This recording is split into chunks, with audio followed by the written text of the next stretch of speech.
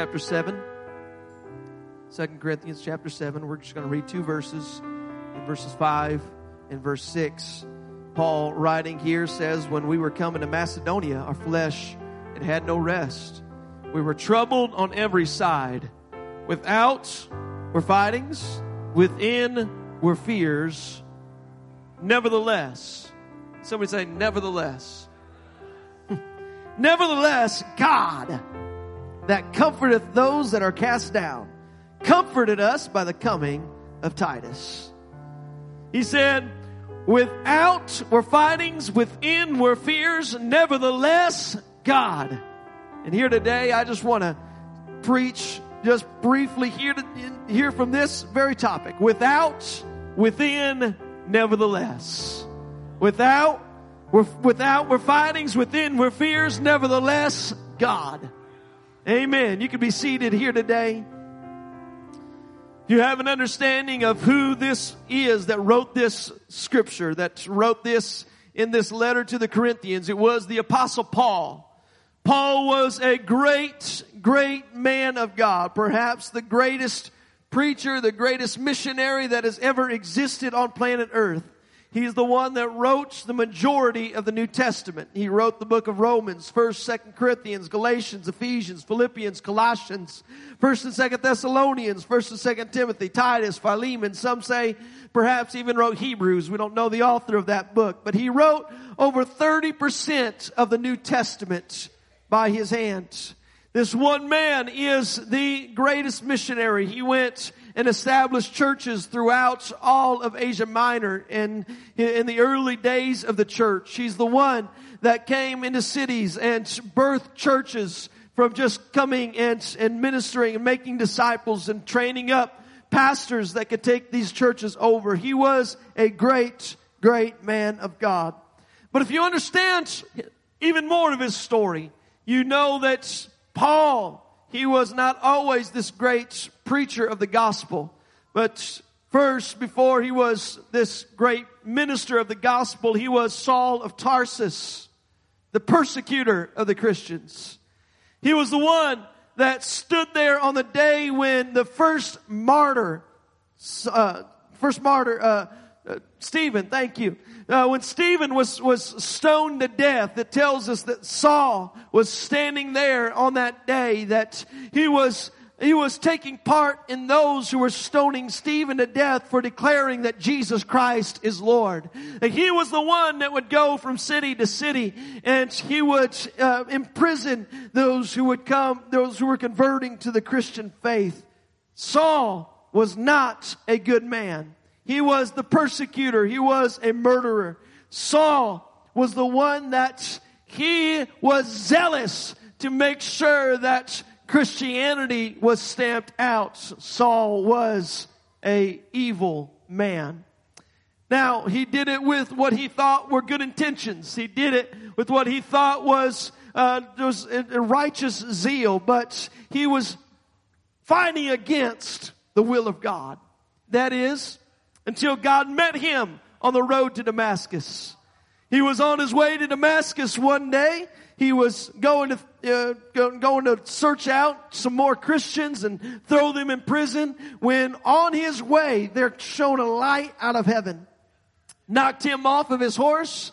He fell to the ground. He heard a voice come out from heaven that said, "Saul, Saul, why are you persecuting me?" He said, "Who, Lord, am I persecuting? Who are you?" And the Lord said to him, "I am Jesus, whom thou persecutest." It's hard for you to kick against the pricks.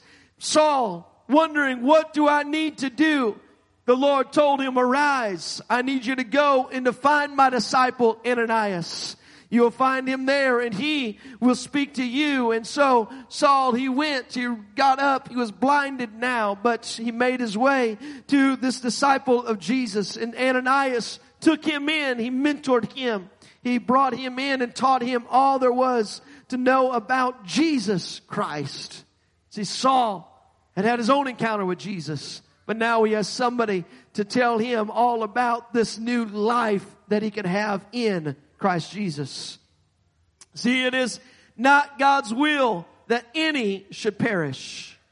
Here today we see this story of Saul, the story of Paul, the great apostle. And when you look back on his life, you might say, why would God choose him?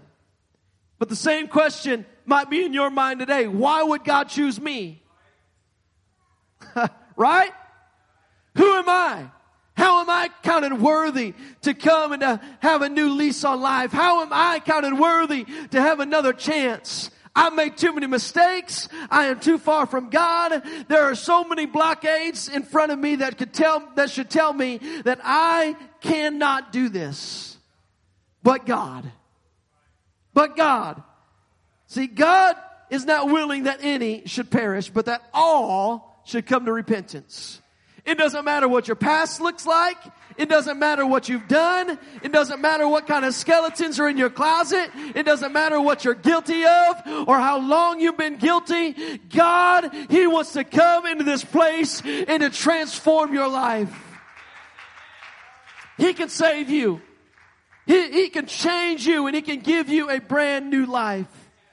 See, here today, I just want to preach to you and remind you that we better not write off anybody. I don't care how backslid they are. I don't care how much false doctrine they are holding tightly to. I don't care how deep they are in sin. One service, one prayer meeting, one altar call, one home Bible study, one spiritual conversation, one encounter with God can turn them into the greatest preacher that this world has ever seen. God's looking for somebody who they don't look like they fit the mold.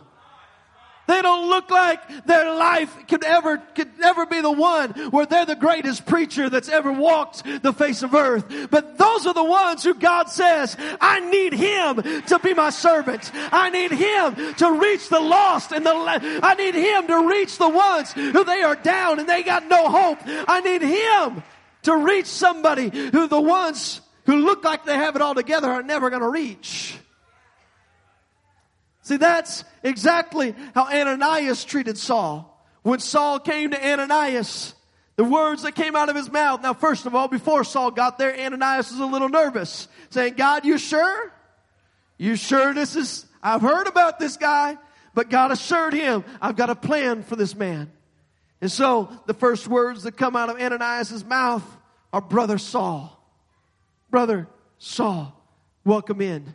See, this is what God is asking of the church. He's asking us, welcome in the ones who they look like they may look like they don't belong. They may look like, and when I say they don't belong, well, who doesn't belong? Everybody belongs in the kingdom of God. Everybody belongs. But it may be somebody who their life is far from God. Far from God. But it is the responsibility of the church to say, welcome in. Welcome home. Welcome, Brother Saul. Welcome, Sister so-and-so. Welcome in. God is going to do something great in your life. See, for Ananias, he had a whole lot of reasons to hate Saul. He had a whole lot of reasons that there were people that he probably loved that were imprisoned because of this man. But there's this powerful verse that we find in Romans chapter 5. Sorry, I'm skipping over a bunch of verses for our media back there. But if you can get Romans 5, verse 5. It tells us that the love of God is shed abroad in our hearts by the Holy Ghost, which is given to us. Now, when you receive the Holy Ghost, it should be really hard to hate people. It should be really hard for you to have some ought against your brother or against anybody. See, verses 15 and verses 16 of Acts 9 gives us this insight into a segment of Christianity that isn't preached about a whole bunch. It's in Acts 9, 15 and 16. It says, the Lord said unto him, go thy way, for he is a chosen vessel unto me, to bear my name before the Gentiles and the kings, the children of Israel. For I will show him how great things he must suffer for my name's sake. God was saying of Saul, he is chosen. He's my chosen vessel, but he's going to suffer. See, this teaches me a really valuable lesson today that being chosen doesn't eliminate us from the suffering. Actually, it pushes us to the front of the class and begs us to be chosen. And I'm not here to discourage anybody. As a matter of fact, I hope to encourage you before we leave today. But I need just to read a few more verses so that you can have a proper understanding of this. Paul said in 2 Timothy 3:12, he said, "Yea, and all that will live godly in Christ Jesus shall suffer persecution." I'm talking to somebody today who you maybe are in a place where you're saying, I'm ready to take this walk with God. I'm ready to walk hand in hand with Him. But I need to warn you. I need to warn you up front. Persecution will come. It's not going to be a bed of roses. The Old Testament makes it pretty plain. Job said, man that's born of a woman is a few days, and he's full of trouble. Your life is going to have troubles in it. Persecution's going to come. But the Apostle Paul, he said in 2 Corinthians 11, he said, are they ministers of Christ? I speak as a fool. I am more. In labors more abundant. In stripes above measure. In prison more frequent. In deaths oft. Of the Jews 5 times I received 40 stripes, save one. 3 times I was beaten with rods. Once I was stoned. Thrice I suffered shipwreck. A night perils of waters. In perils of a night and a day have I been in the deep. In journeyings often. In perils of waters. In perils of robbers. In perils by my own countrymen. In perils by the heathen. In perils in the city. In perils in the wilderness. Perils in the sea. Perils among false brethren. In weariness. Painfulness, and watchings often, in hunger, thirst, and fastings often, in cold, and nakedness. These aren't the types of verse that you might expect me to read to encourage you to walk with God. But it's real. That's right. What Jesus said was, if you want to be my disciple, count the cost first. If you want to be my disciple, let me get it all out there on just lay it all out for you, that it's going to be a bumpy road. There's going to be hardships that you will go through. So count the cost first. But here's what you're going to find, that when you count the costs, it doesn't matter how many troubles are along the way. It's going to be worth it. We got a testimony in the house that it's worth it. It's worth it. It's worth it no matter how many troubles may come your way. It's worth it to have Jesus by your side. You're going to face troubles anyways. You might as well have Jesus by your side. Everybody is going to face hardships. Everybody is going to have some things that they're going to face in life. What I want when I'm going through the hardship is to know that my Savior is right beside me, and He'll never leave me and He'll never forsake me. What I want to know is that at the end of the day, that there are riches stored up in glory because I made it. I made it. I made it. I'm telling you that when it feels like the troubles are coming in from the outside, when it feels like you have all the fear on the inside, nevertheless, God is there. God is there.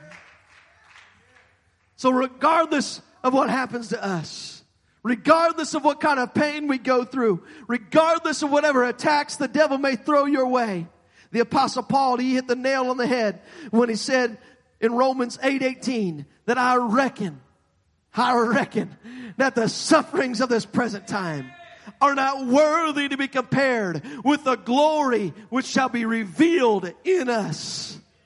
That I may be suffering some things right now, right in this present life, but there's some glory that's about to revealed in us. That glory, come on, is from God the Father to come down in us, to shine, come on, so that others can see that God is good, that God's kept me, that God has never left me, that God has never forsaken me. That is the glory that'll be revealed in us. So I want to encourage you today. I want to tell you that whatever attacks you've been through, all the hell that you've been through, all the troubles that you are facing today, That is just a barometer that you are chosen to do a great and mighty thing for the King of Kings. You have been chosen to do something important. So don't give up during the storm. Don't quit during the battle. Don't throw in the towel during your hardships. Keep fighting. Keep believing. Keep worshiping. Don't stop. The Apostle Paul, he said, I kept on going. The hardships came, but I kept on going. I kept on laboring. I kept on pushing. Why? Because I'd been chosen by the King of Kings.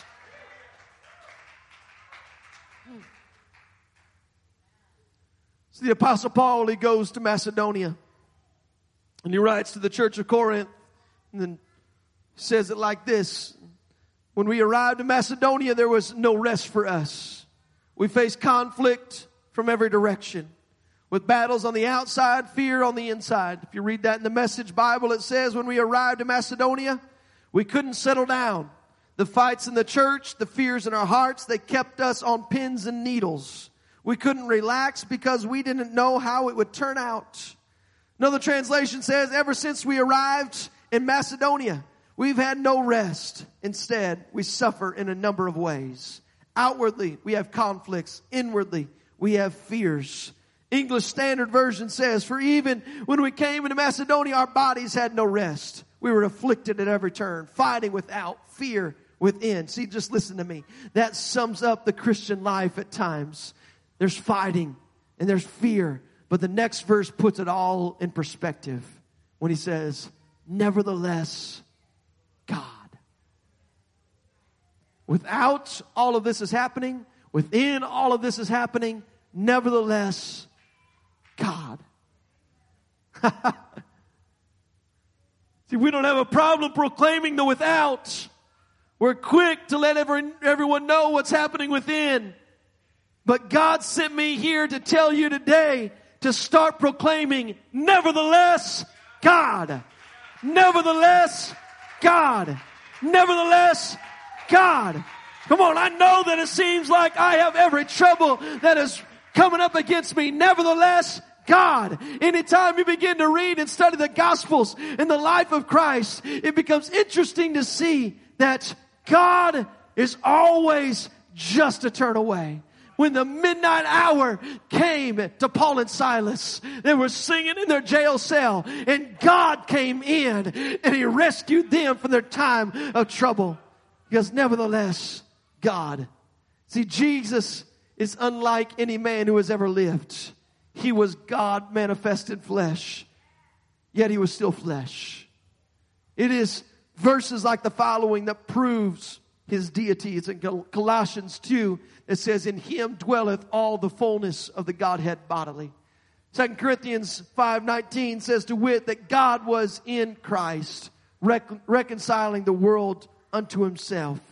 So, but then you have verses that also prove that He was still man. John 4:6 says that Jacob's well was there, and Jesus, being wearied with His journey, being weary with His journey, sat thus on the well, and it was about the 6th hour. Mark 4 says that He was in the hinder part of the ship. He was asleep on a pillow. They waked Him. He was just as much man as He was God. So while Christ was in the Garden of Gethsemane, He was all God and He was all man. In His flesh, His humanity was crying out to the Spirit. His flesh didn't want to die. His flesh wanted to find another way out. Without were fightings. Within were these fears.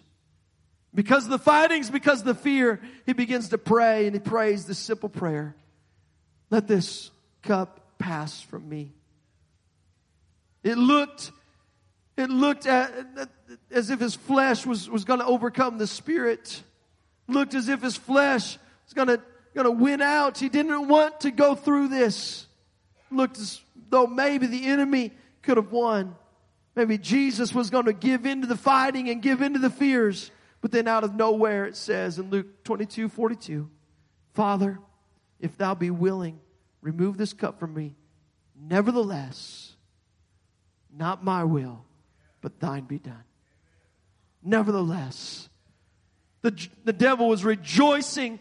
He's fighting against him. He's trying to put all this fear in Jesus. But Jesus says the magic word, nevertheless. Nevertheless. The one word that changed everything. The one word that put the flesh under subjection to the Spirit.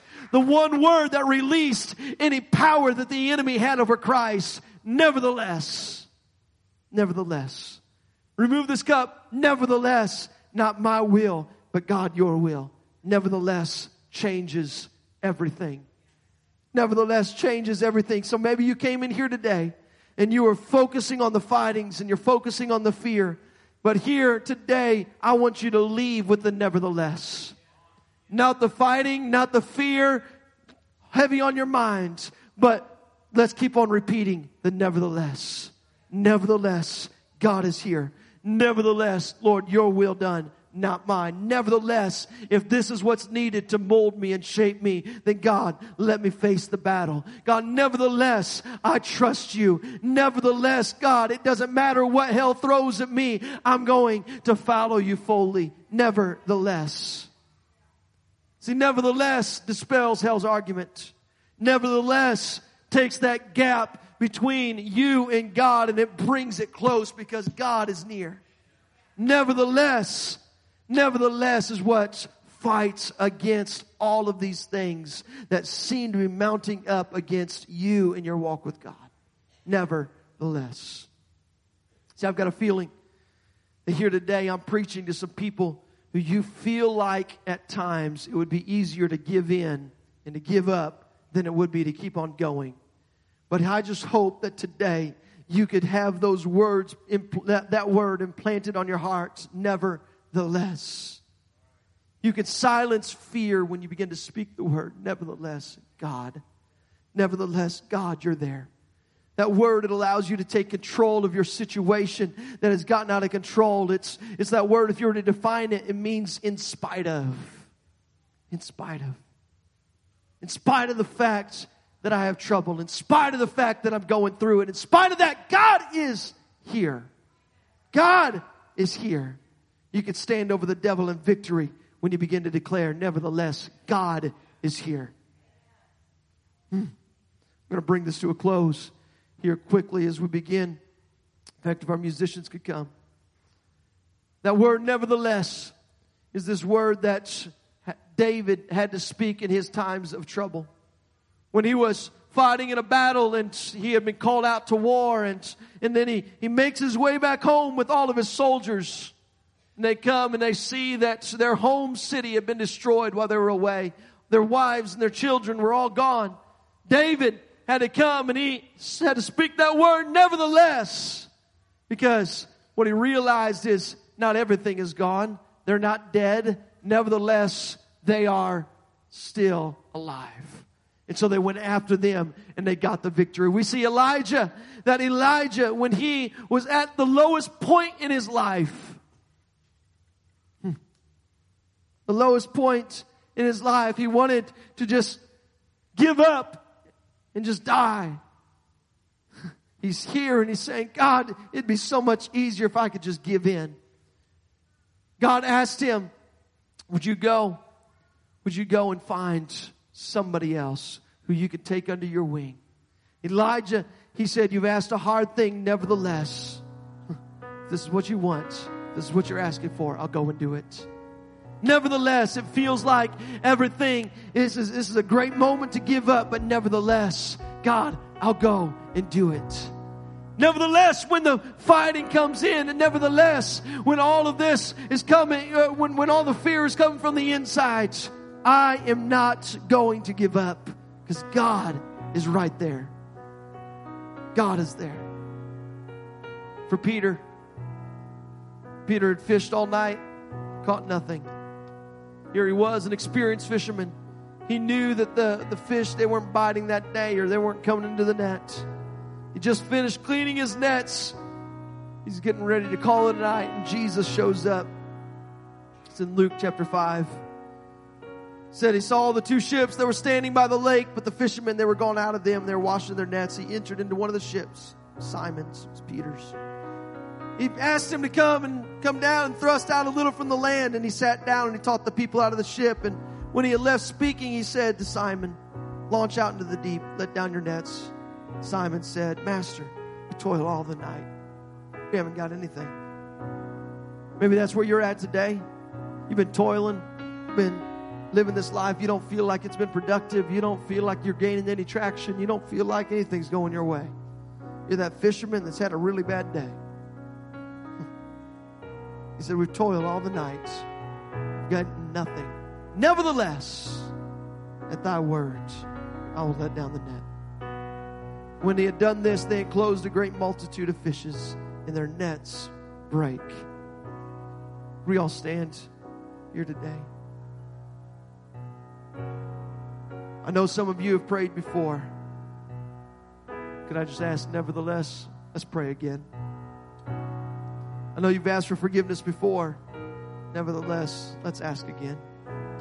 I know you've asked for healing before. Nevertheless, it's not going to hurt to ask again. I'm going to open these altars for people who are tired of focusing on the fighting and on the fears, and you're ready to focus on the nevertheless God. We have some baptisms that we're going to prepare for. But as we are preparing for those, these altars are open for somebody who you're ready to just say, God, I've had it. I've gone through a whole lot. And there's a lot of reasons in my mind where it seems like it's easier to just walk away. Nevertheless, I trust you today. Nevertheless, I'm going to give you a chance. I'm telling you, if you would just give him a chance, God, he will show up and he will show out. Regardless of your situation, regardless of how you feel, regardless of what happened yesterday or what might happen tomorrow, you can walk out of this place victorious. If you speak that one word, if you have that one word implanted in your heart, nevertheless. With that one unassuming word, Jesus frees us. He can reveal his love to us. He can allow his awesome power of the word, the same thing that happened to him in the Garden of Gethsemane, where he wanted to let that cup pass, but he said, nevertheless, thy will be done and not mine. That one word can change everything. You could let's just start it right here, right at your pew where you're at, and just lift up a hand. That's that sign of surrender. It's that sign to say, God, here I am, and I'm yours. If you want to just begin to talk to him, just quietly, just be real.